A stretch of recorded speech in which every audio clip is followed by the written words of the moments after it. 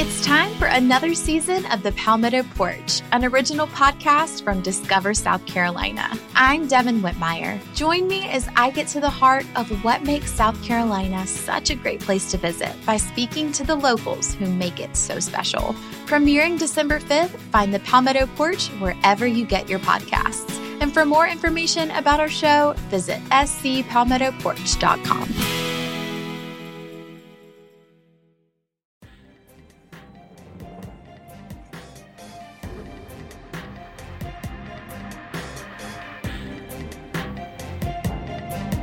Parker said, sometimes with the British film industry, it's hard to know if we're waving or drowning. Let's find out.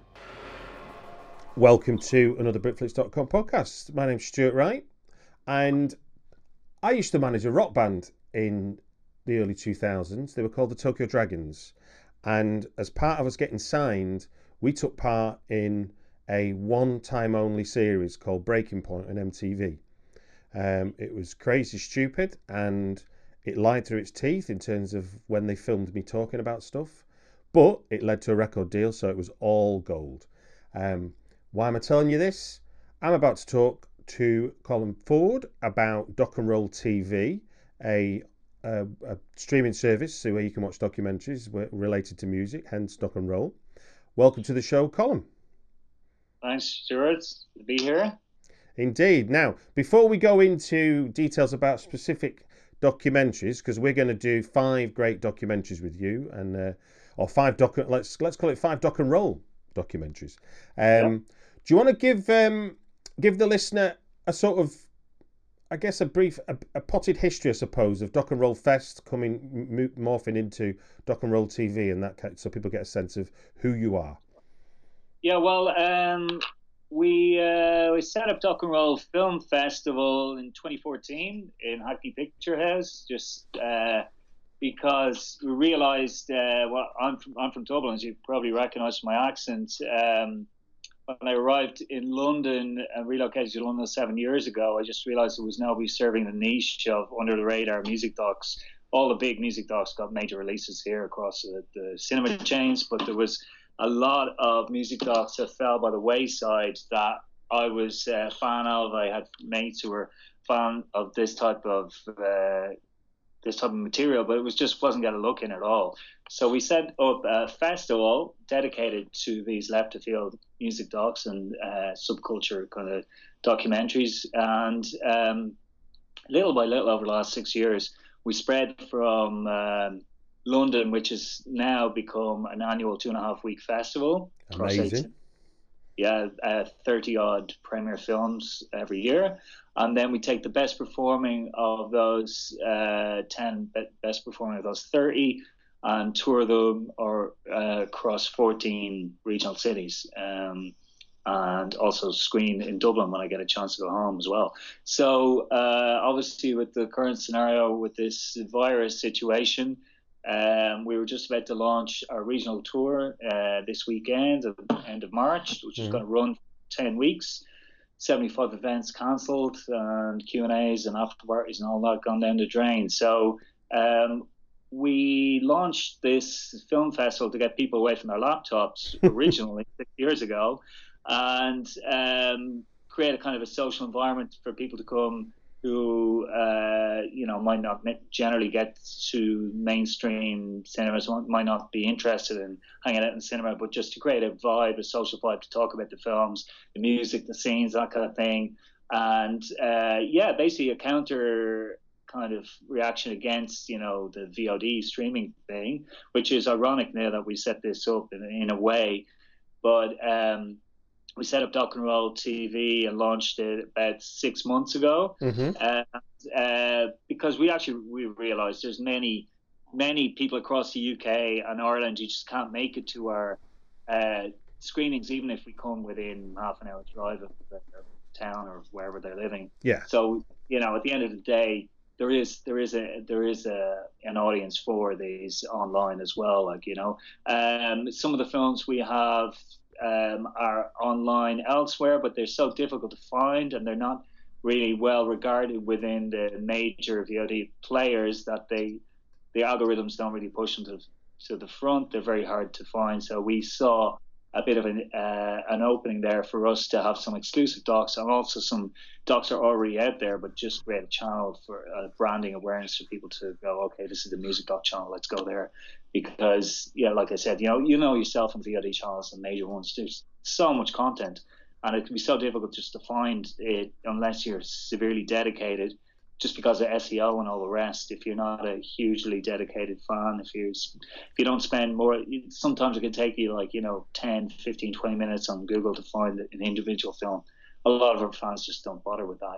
They can't find it immediately. They're not going to seek it out somewhere at the back end of Prime. But how do people get DocNRoll TV?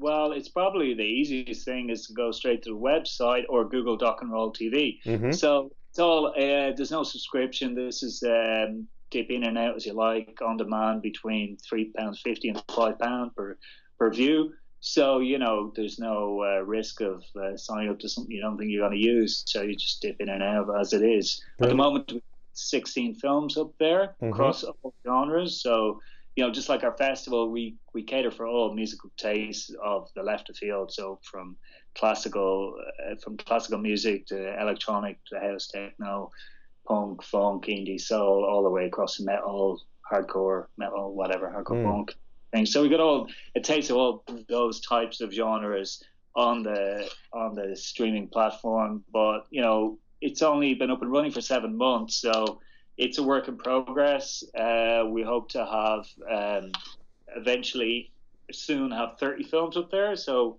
we're halfway there.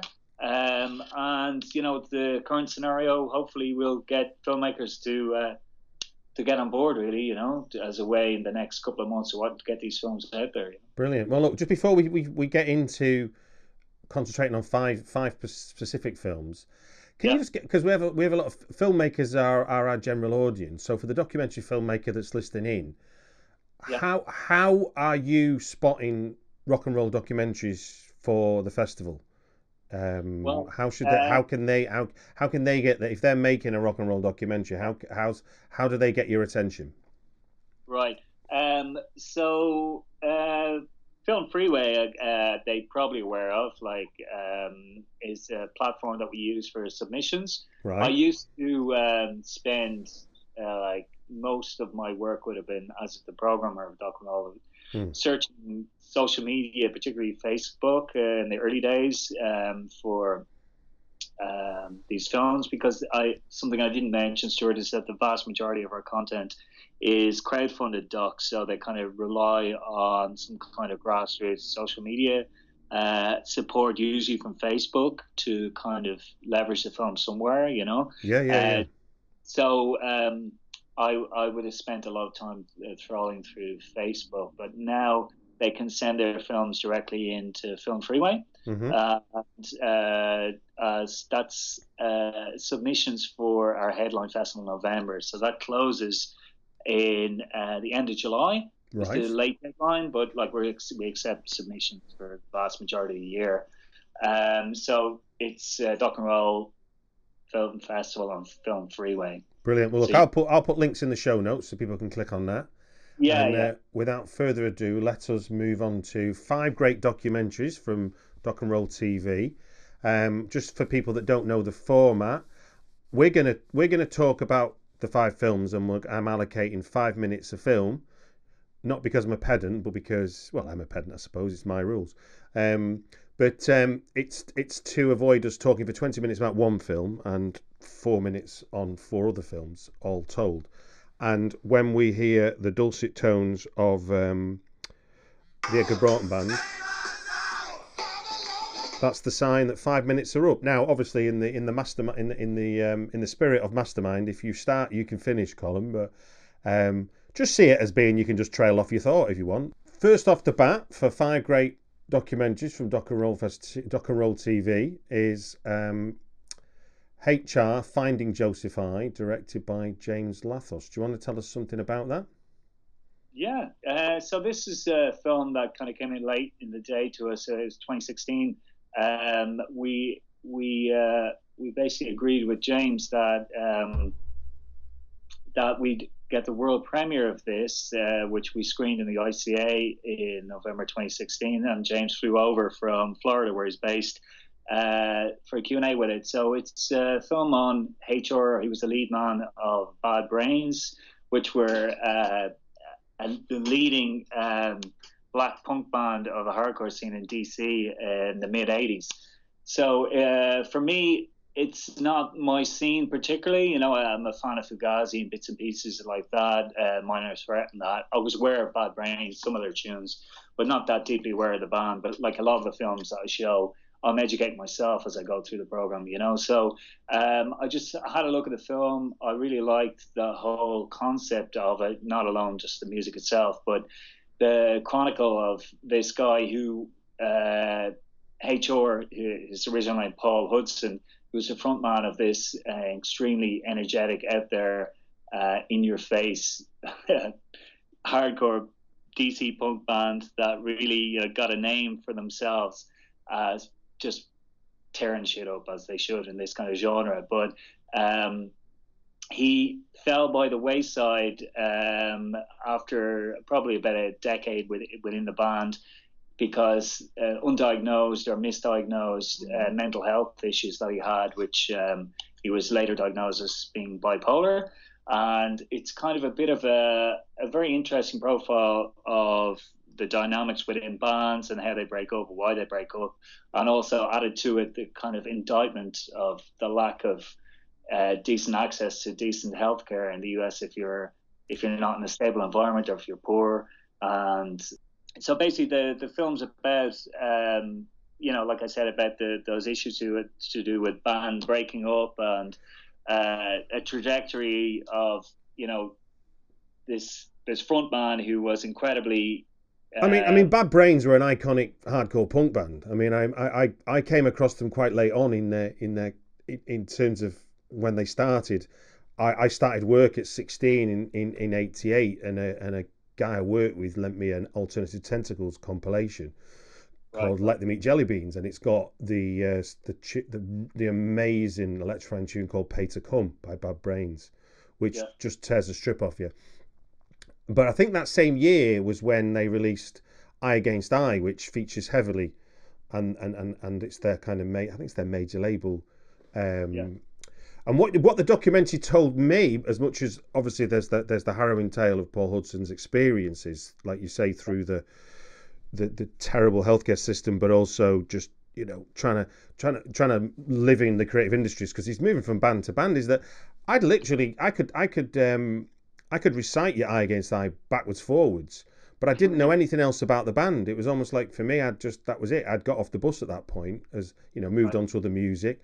And it's and it's an album I still listen to. I rebought it on CD, but I'd never given much thought, other than when I talked to other friends who were into punk. It was Bad Brains are one of those iconic bands, and without Bad Brains, it's almost like you don't have Fishbone and Living Colour later on, other sort of notable sort of black rock acts that hit the mainstream, and it's great the way that James Lathos decided to tell the story, in the sense of it's you've got like the Talking Heads, so Ian Mackay from Fugazi, Vernon Reid from Living Colour talking in the present, but then it's piecing together almost in the same way that we're used to now with these kind of true crime documentaries, almost like the puzzle of what the hell happened to Paul Hudson, or why did it happen to Paul Hudson, despite the sort of infamy as this lead singer of such a well-regarded group, and yet there he was, sort of missing in action, as it were. Totally fell the radar, like people. And there we go. There's our first 5 minutes, sir. Greetings in the name of His Imperial Majesty Jah Rastafari. My name is Ras Hailu Gabriel Joseph I, aka HR. Who is HR? Well, he's a lot of things, but number one, he's the best vocalist ever. He was the guy who made me feel like anything was possible. Everything was possible. When it's on, it's on. So if you happen to witness when it was like lightning striking, you got to feel those like. You can see that on stage, like he believes he's worshiping God. He's in it and nothing else matters. That's an it thing that not many people have, that rock star it factor, and he so had it. We're watching a show, and he's doing a song, and he does a backflip, and he lands exactly at the end of the song, and it was like game over. Those early records are just so groundbreaking and so incredible, and I think that creativity comes with a bit of madness. You have to experience HR. You don't talk about HR, you experience it. There are a few moments where I started getting glimpses of HR's other side. I was in the crowd watching, right in the middle of the set. I just saw Mike stand go up and boom. I didn't exactly know what was going on. You know, I'd seen him on the streets. He's been homeless, you know, since I've known him. Something happened to HR. Something happened to Joseph. Something happened somewhere.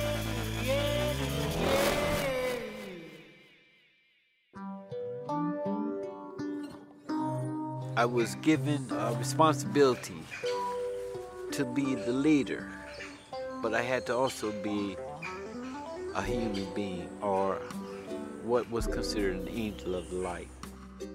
He lived the life of a rocker, a hardcore punk, and still doing it.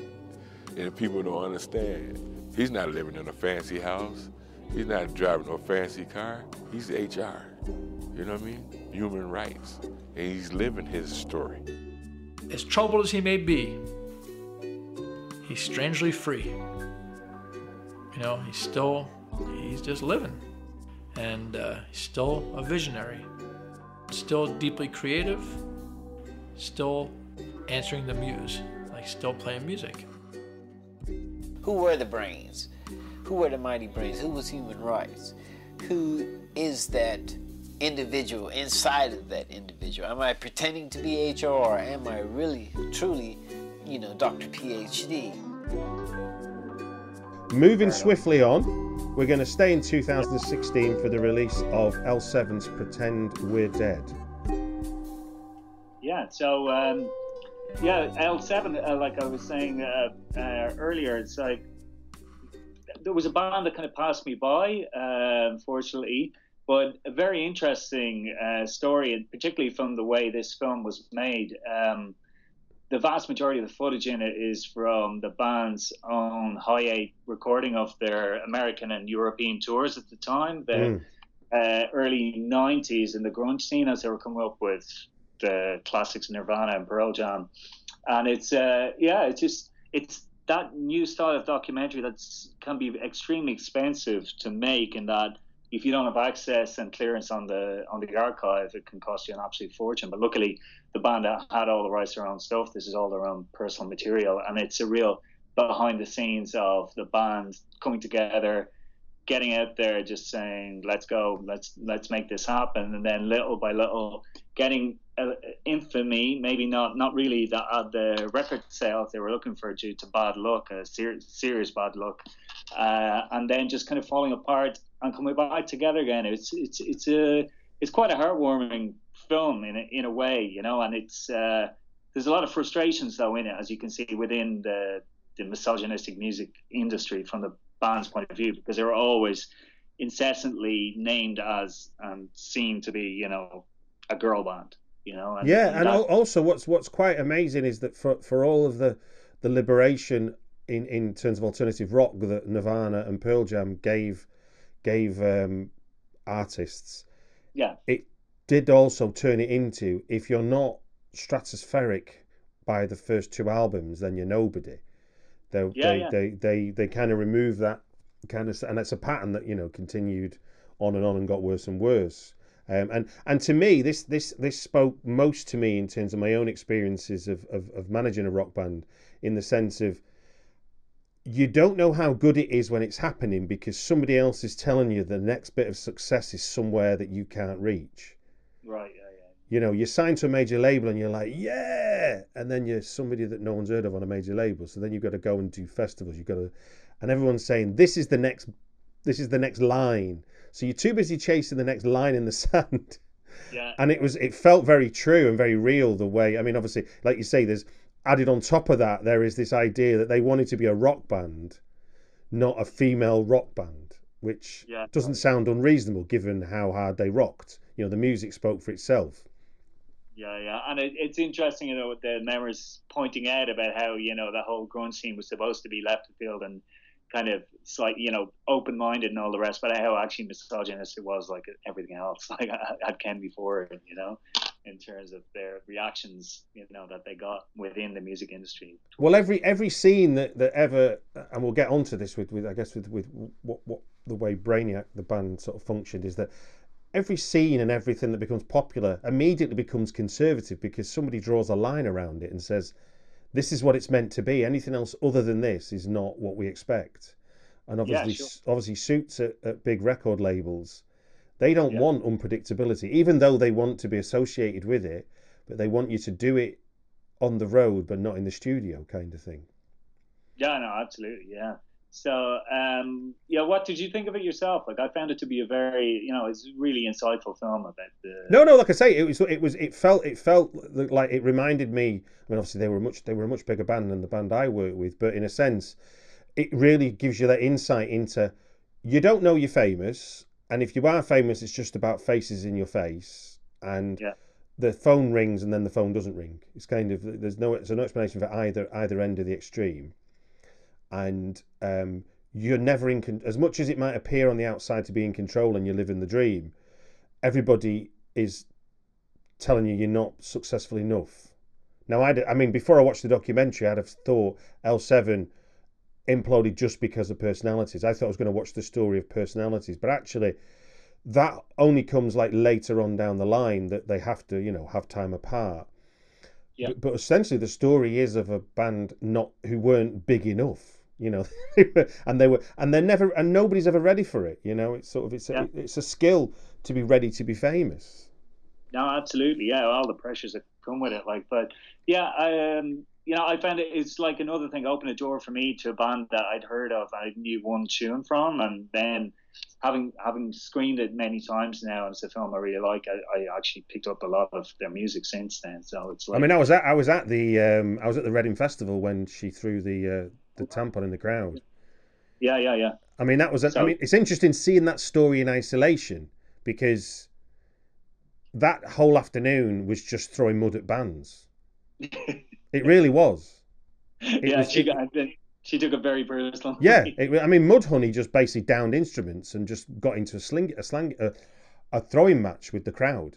And it was awful, as you can see from the footage that they've taken.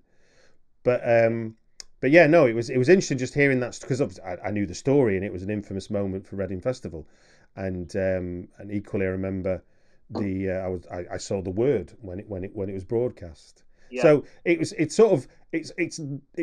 great to see those pivotal moments, but in the context of a much bigger story, which is a band not in control of anything. I mean, it's interesting also thinking about it now as we're talking, is that we don't ever speak to the manager of the band, do we? We only ever really see the band members reflecting on what's going on.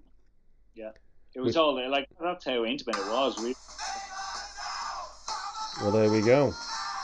I'm afraid I'm going to interrupt us there.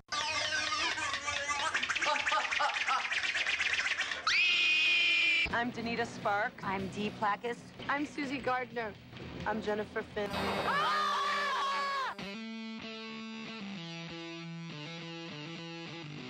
They were openly, brazenly feminist. They had the riffs, they had the songs, it just rocked.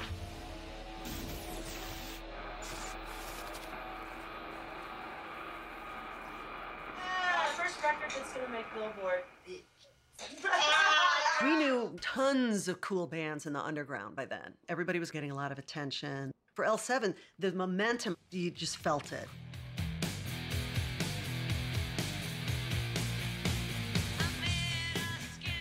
Screw in 92!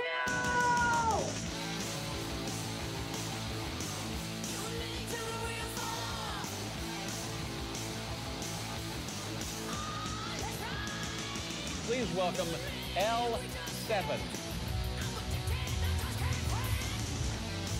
L7 have become famous for their riot girl anthems, including this one, my own particular favourite, which contains the timeless lyric, "Got so much clit, she don't need no balls." Exactly. L7 pretend we're dead.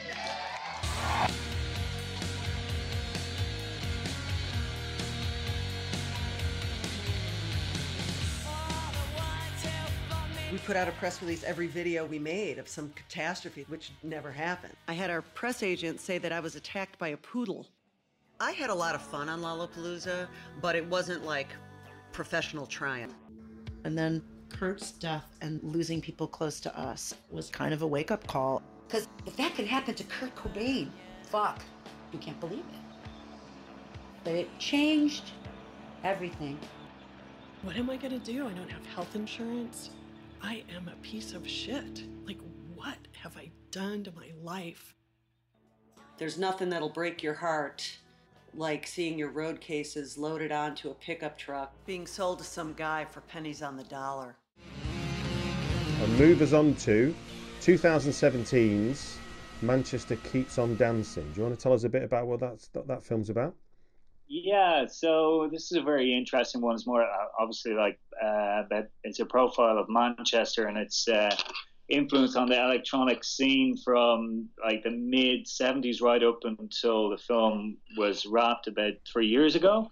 And there's been a lot of films out there, particularly made for TV films from the BBC on the Hacienda scene and its influence. But this is much broader, much more interesting in the sense that it encapsulates, you know, how Manchester became a bit of a mecca for the early Chicago house scene, Detroit scene in the mid 80s, and how that kind of looped back to Detroit and Chicago from its own success in Manchester, which is really pretty ironic, and how it influenced the growth in Berlin of the techno scene as well, and back and forth from this kind of northern industrial town that, you know, isn't necessarily something you would think would be on the radar of the electronic scene. It just shows how it kind of acted as a beacon for particularly from the Hacienda's point of view, you know, people who are going to take a chance on setting up, you know, a left of field club to play very left of field music in 1985, 86 and channel this black music that was getting no look in where it was actually being made in Detroit and Chicago. So this film, one of its main protagonists is Greg Wilson, who's one of the head honchos of the Manchester scene, who explains, you know, the whole vibe of Manchester and the whole, basically comparing and contrasting it to London, of course, but also to its neighbour Liverpool in the terms of the type of local atmosphere in Manchester, where people just want to go out and party no matter what, and just like, you know, particularly from the point of view of being industrial, original. Yeah, I mean, and that's a theme of Dave Haslam, obviously, a man who DJ'd in Manchester and made his name for doing so. He features in the film, and he wrote a book about the history of Manchester as this kind of hedonistic town. You know, the work hard, play hard element to it. I remember I used to work when I was a kid, still in school. I had a Saturday job working in a warehouse, and I worked with these two guys. One was a bouncer and one was a DJ at the Playpen in Manchester. Off Deansgate, which has sort of been about 85, 86. And they used to play tapes in the warehouse of what I used to think of as being instrumental soul music. But obviously, as we week on week, I began to learn this was house music. And that was how I was exposed to it first and foremost. I was like accidentally ahead of the curve in terms of my peer group. So, it's just an analysis that basically the Northern Soul and Rare Groove thing kind of morphed in the late 80s, but of course the Ibiza influence and the whole story of, you know, 87, 88 coming back from those, you know, idyllic summer holidays and crazy music going on, crazy partying, and, you know, filtering in to Manchester and London. And it's a particularly interesting point of view in the film, in that it was made by a filmmaker from Madrid called who happened to be relocated from Madrid to Manchester, I think it was about 7 or 8 years ago, working for Man City TV, and that was his day job, bread and butter. So he was away from his wife, and decided in his spare time and his love of electronic music to borrow the high-end cameras that he had at work and go out and shoot. Can I ask you, as someone from Manchester, what from watching the documentary and what you perceived about Manchester, what did the documentary change in terms of your perception of Manchester as a party city? Change in terms of, well, just the breadth of it, like particularly the influence it has had bouncing back towards the original, where it was coming from Chicago initially, and also how it fed into the Berlin scene. Like, because I went to Berlin '96 and '97, and like, you know, I never made it to Manchester, you know, until about 7 or 8 years ago. So, but Manchester was always on my radar from other friends who'd gone for long weekends from Dublin for clubbing in the late '90s. So it kind of, I see a lot of affinity, like Liverpool as well, because with Dublin, where I'm from, in terms of being open, friendly, you know, working class, more or less city from back in the day. Maybe not so much now, but that, you know, the original kind of, you know, no bullshit, like, you know, just don't take no bullshit. You know, like, in other cities, you know, chancers and that are called out pretty quickly, you know, and it's just that of just partying for partying's sake, and nothing to do with like being a poser or any of that thing. So, you know, it just reinforced that kind of what I thought the city was all about, really, from a distance. You know? No, I look forward to that. I mean, I must, for the audience's benefit, it's the one of the 5 we're talking about I've not seen, but I feel like it's one I should see now. Of course, yeah, and Andrew RockNRoll features in it quite prominently as well. R.I.P. had passed away recently, and Marshall Jefferson, all the key heads and that. Indeed, no, it's certainly one to watch.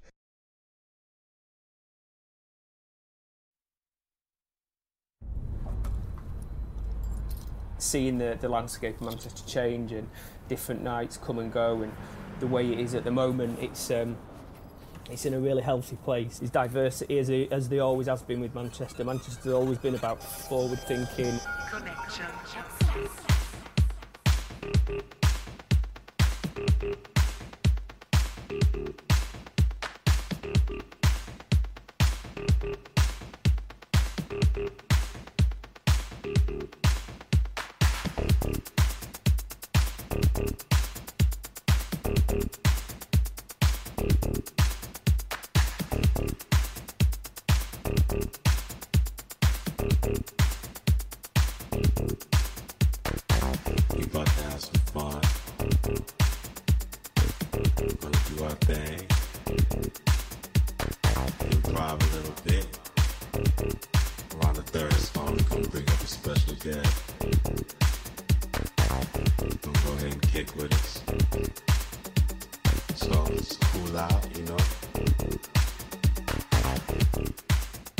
At the end of the day, it's got to be a party.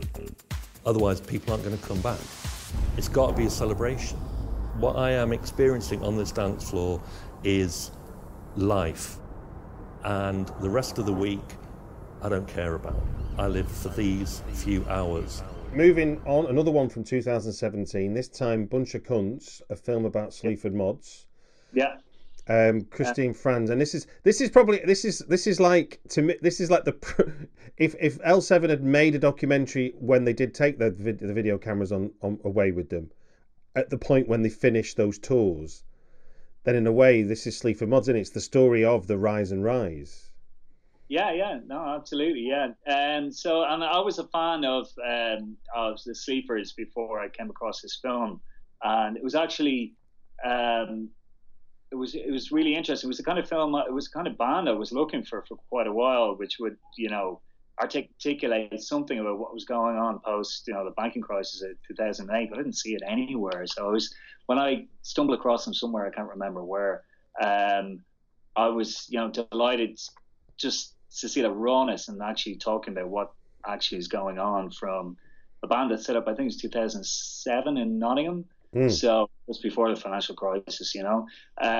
So you know, I'm a fan of punk, mostly post-punk as well. Like, and this kind of feeds into that. But I'm particularly interested in how the band streamlined themselves into just Jason Williamson, the frontman vocalist, and Andrews, the beat maker who makes his beats on a laptop, brings it with him, and that's it. Like, so it's kind of really interesting DIY story, and DIY film, and about a DIY band who are from a town that most people don't really pay that much attention to, off the beaten track somewhat, from Manchester or Liverpool or Nottingham, London. So Nottingham has.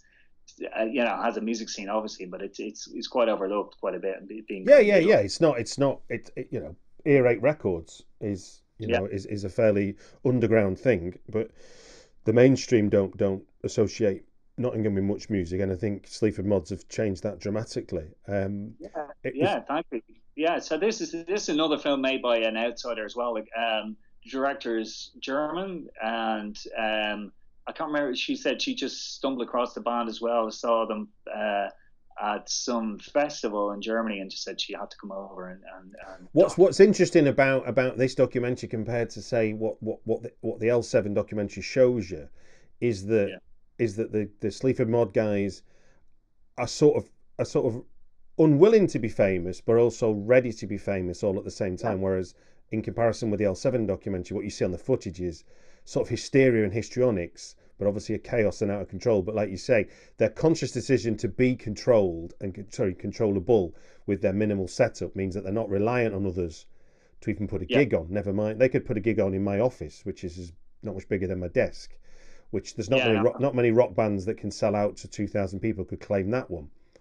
No, I mean, it's just really interesting to watch, like, a hilarious kind of scenario where they were playing to like 2 people and a dog in a pub in the middle of nowhere, and to the arc being within a year and a half of those gigs, or barely even call them a gig, to playing Glasgow is a very interesting, funny kind of story, because the band themselves are incredibly surprised about that. I loved. I particularly one of my standout moments though is early on when Steve Ignorant of Crass fame, steps just says, "I can't believe this is what I should have been doing. This is what I should." Yeah.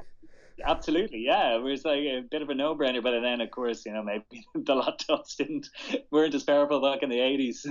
No, totally no. But it's. I mean, to make that link as well, though, I think is really cute from Christine to as far as the documentary goes, because you get all the talking heads of sort of real fans of music who are covered in sweat head to toe, telling you how great the experiences was to watch them, and that's sort of atypical of a rock documentary, but in the context of Sleaford Mods, it became more important because you got the sense of these are talking for me. This is my life, and they're singing about it, and no one else is singing about it, which is very different than, I guess, if you go back to say Britpop, when there was a lot of sort of understatedness about being a rock star. So you think of Oasis, it was always about downplaying it. Tall poppy syndrome wasn't a thing, and you just, it was like everyone looked the same, whether you were on the stage or whether you were in the crowd, but there was nothing intelligent being said. Whereas Sleaford Mods have took that kind of formula and then added this intelligence to it and these observations of what it's really like being in a shit job. Absolutely, just beautiful satire. Just like some of the lyrics are just hilarious. Like, I mean, Job Seeker is a great. It's just in your face. There it is. Like, the whole the disenfranchised, the whole taking apart of the whole benefit structure from the last decade. So it's kind of, there's another 5 minutes up, sir. Yeah, all right. Right, we didn't even get to mention Steve, the manager, in that as well. Yeah, it's a very interesting insight, him being a bus driver in that as well. Well, let's mention him for a second. Let's briefly. We've still got plenty of time. So yeah, him. But also, what's great is later on the reveal of this man who is a genuine sort of record collector nerd as well, with his whole everything by rough trade from 77 to 82. And so again, it's that fairly understated thing that I kind of recognise as someone from I grew up sort of 10 miles north of Manchester, and that kind of working class areas where it's almost like you're reluctant to accept any kind of praise. It's almost like better to not be noticed than be noticed. But at the same time, obviously, if you're going to promote a band, inevitably you're going to get noticed if you become popular. And the three of them, it's almost like a tug of war between the reality of what's going on and who they are. And you've got those lovely scenes where he's talking to his colleagues that he obviously works on the buses with, and it's fairly, and in that sense, it's all fairly grounded, and it's really enjoyable. And I think as a reflection of a modern day band and modern day Britain, I think it's a brilliant documentary. And I hadn't realised that the the filmmaker wasn't from Britain. So I think that's maybe a lot to do with it, that they're seeing the Britain that we might be blind to because it's just so bloody normal. The album of the year has been released today. I'm filming Christine's documentary. She's asked me to. It's two guys stood on stage, and it's pure, and it's like, and you can't fuck with it. In the deep, like, caverns of, like, small towns in England, that is where great music exists. The smell of piss is so strong it smells like decent bacon. Kevin's getting footloose on the overspill underneath the piss station. They are a voice of Britain. They tell what Britain is like at the moment. If you were on like £15 a week and you turn the telly on and some fucker's spouting on about love, you know, with a guitar in the middle of a forest, I mean, that's just shit.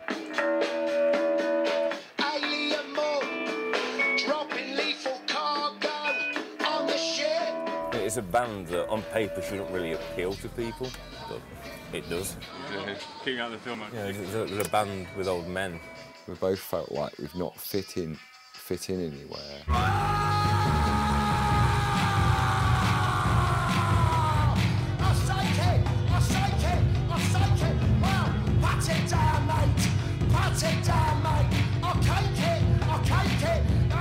It's like absolutely the best gig I've been to since I seen the Sex Pistols in 1977. I think I've bitten off more than I can chew with this fucking voice of the people tag they keep fucking giving us. Yeah.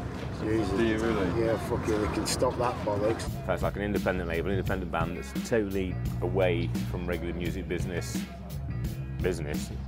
Oh, big bus. I did tell the wife I thought I was a rock star the other night, though. That's fucking shit, isn't it?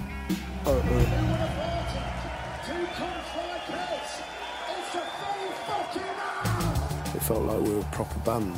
What we've done over the past couple of years has been fucking groundbreaking in terms of what we've got away with. Just crazy. How the fuck has it got to this?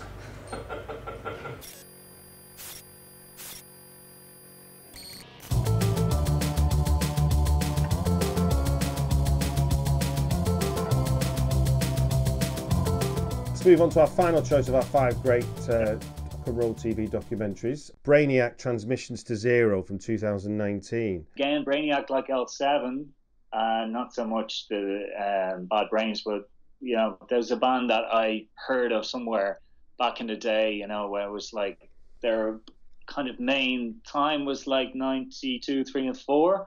And, you know, I was a big fan of Beck when I stumbled across his debut album, and this is about a film about a band that was just on the cusp of breaking, having toured with Beck, just breaking into the big mainstream when their lead singer passed away tragically, which is not much of a, you know, I'm not giving anything away here because that's featured in the trailer itself. It's tragic passing, but it's a band from the middle of nowhere again in Dayton, Ohio, where, you know, the Breeders are from, Nationals from there, a few other bands, but not that many.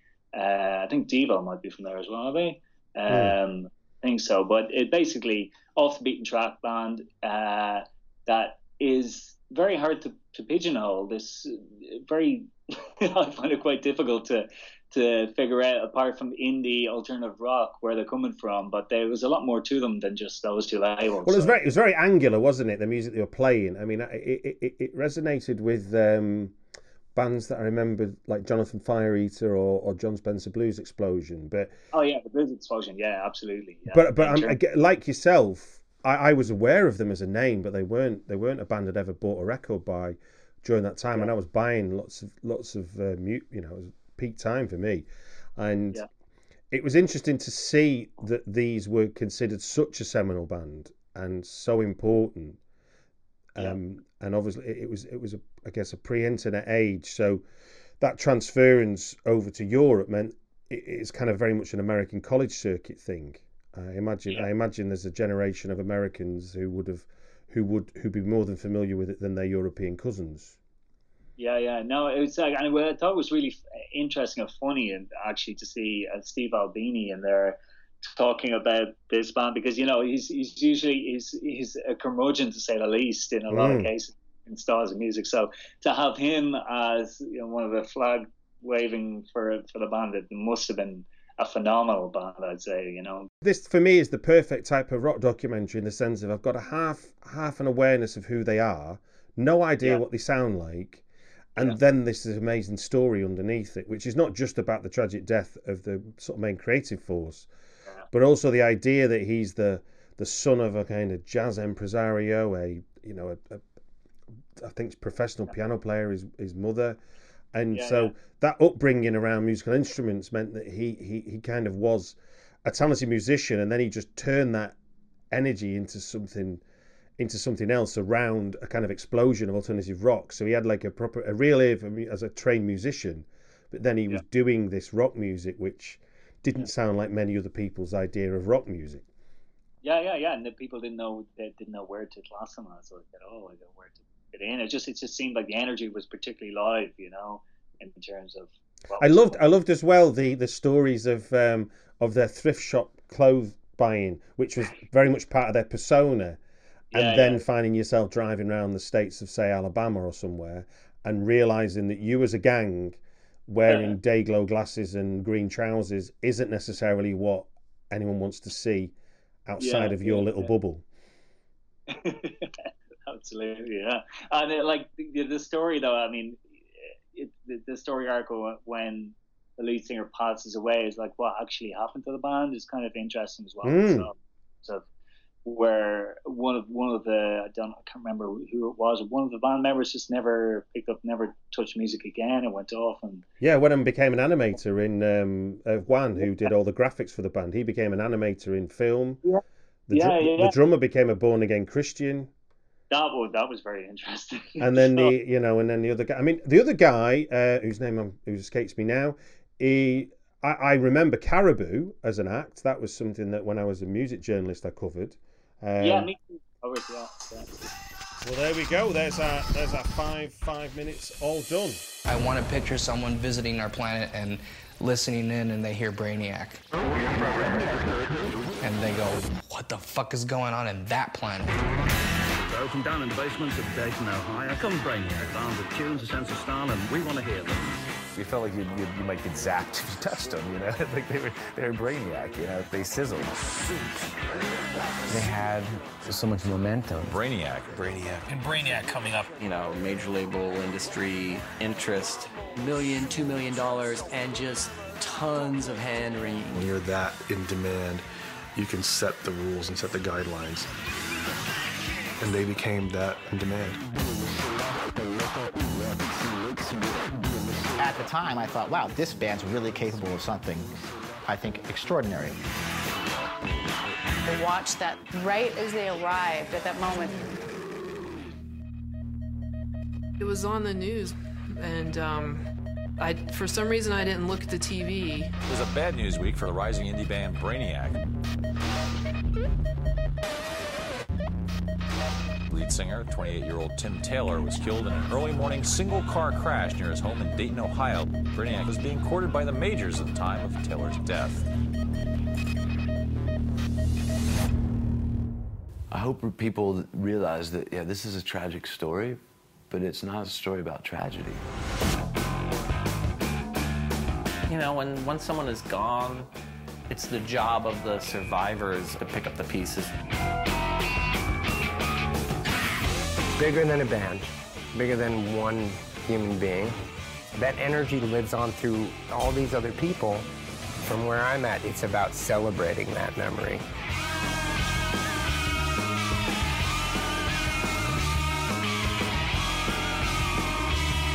The story really didn't end 20 years ago.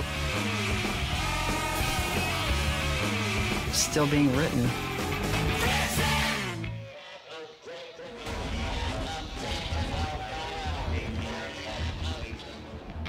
So let me just do a quick run through of the 5 films, the 5 great documentaries you can see on DocFest, DocNRoll TV. There's HR Finding Joseph I.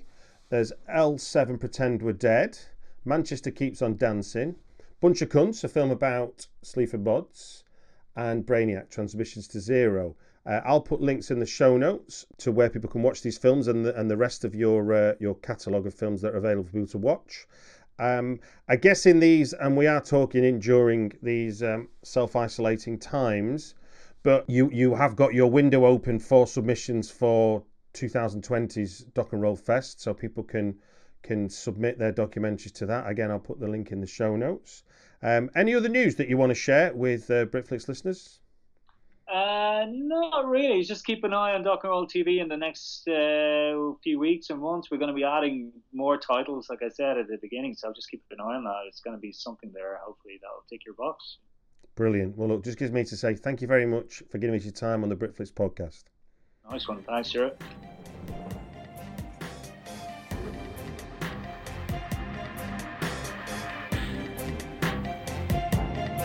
Alan Parker said, sometimes with the British film industry, it's hard to know if we're waving or drowning.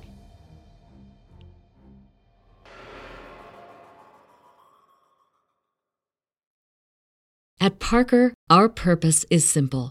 We want to make the world a better place by working more efficiently, by using more sustainable practices, by developing better technologies. We keep moving forward.